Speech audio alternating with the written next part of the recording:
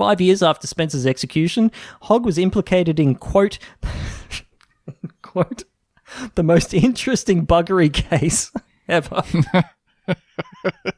Now that is an interesting buggery case. And possibly the most interesting I've ever seen. Hey, check out this buggery case that just came across my desk. He was already awaiting trial for theft, dishonesty, and indecent exposure when he was brought up on charges of bestiality after a sow gave birth to two piglets that resembled him. How much do you reckon?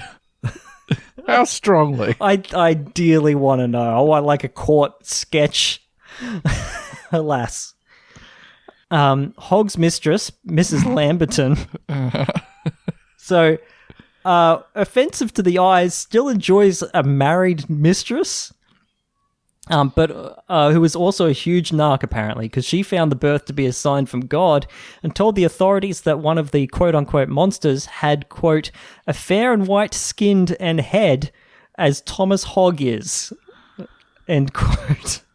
And the other, quote, a head like a child's and one eye like him, the bigger on the right side, as if God would describe the party with the description of the instrument of bestiality, end quote. So really going to town on old mate Hogg.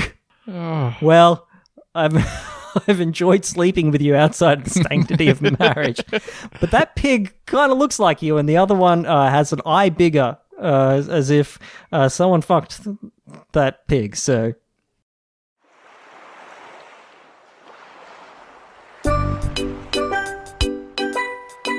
Podcasts. They're nature's greatest natural resource, and it's important that they're harvested sustainably. Editing, production, fart sound effects. These are all important resources from our local ecosystems.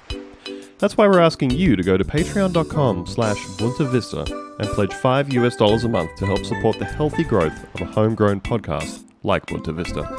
In exchange, you'll get an extra sustainably farmed episode every week, access to our Discord, and a naturally pristine, promo-free podcast feed. Thank you for helping look after one of nature's most precious resources.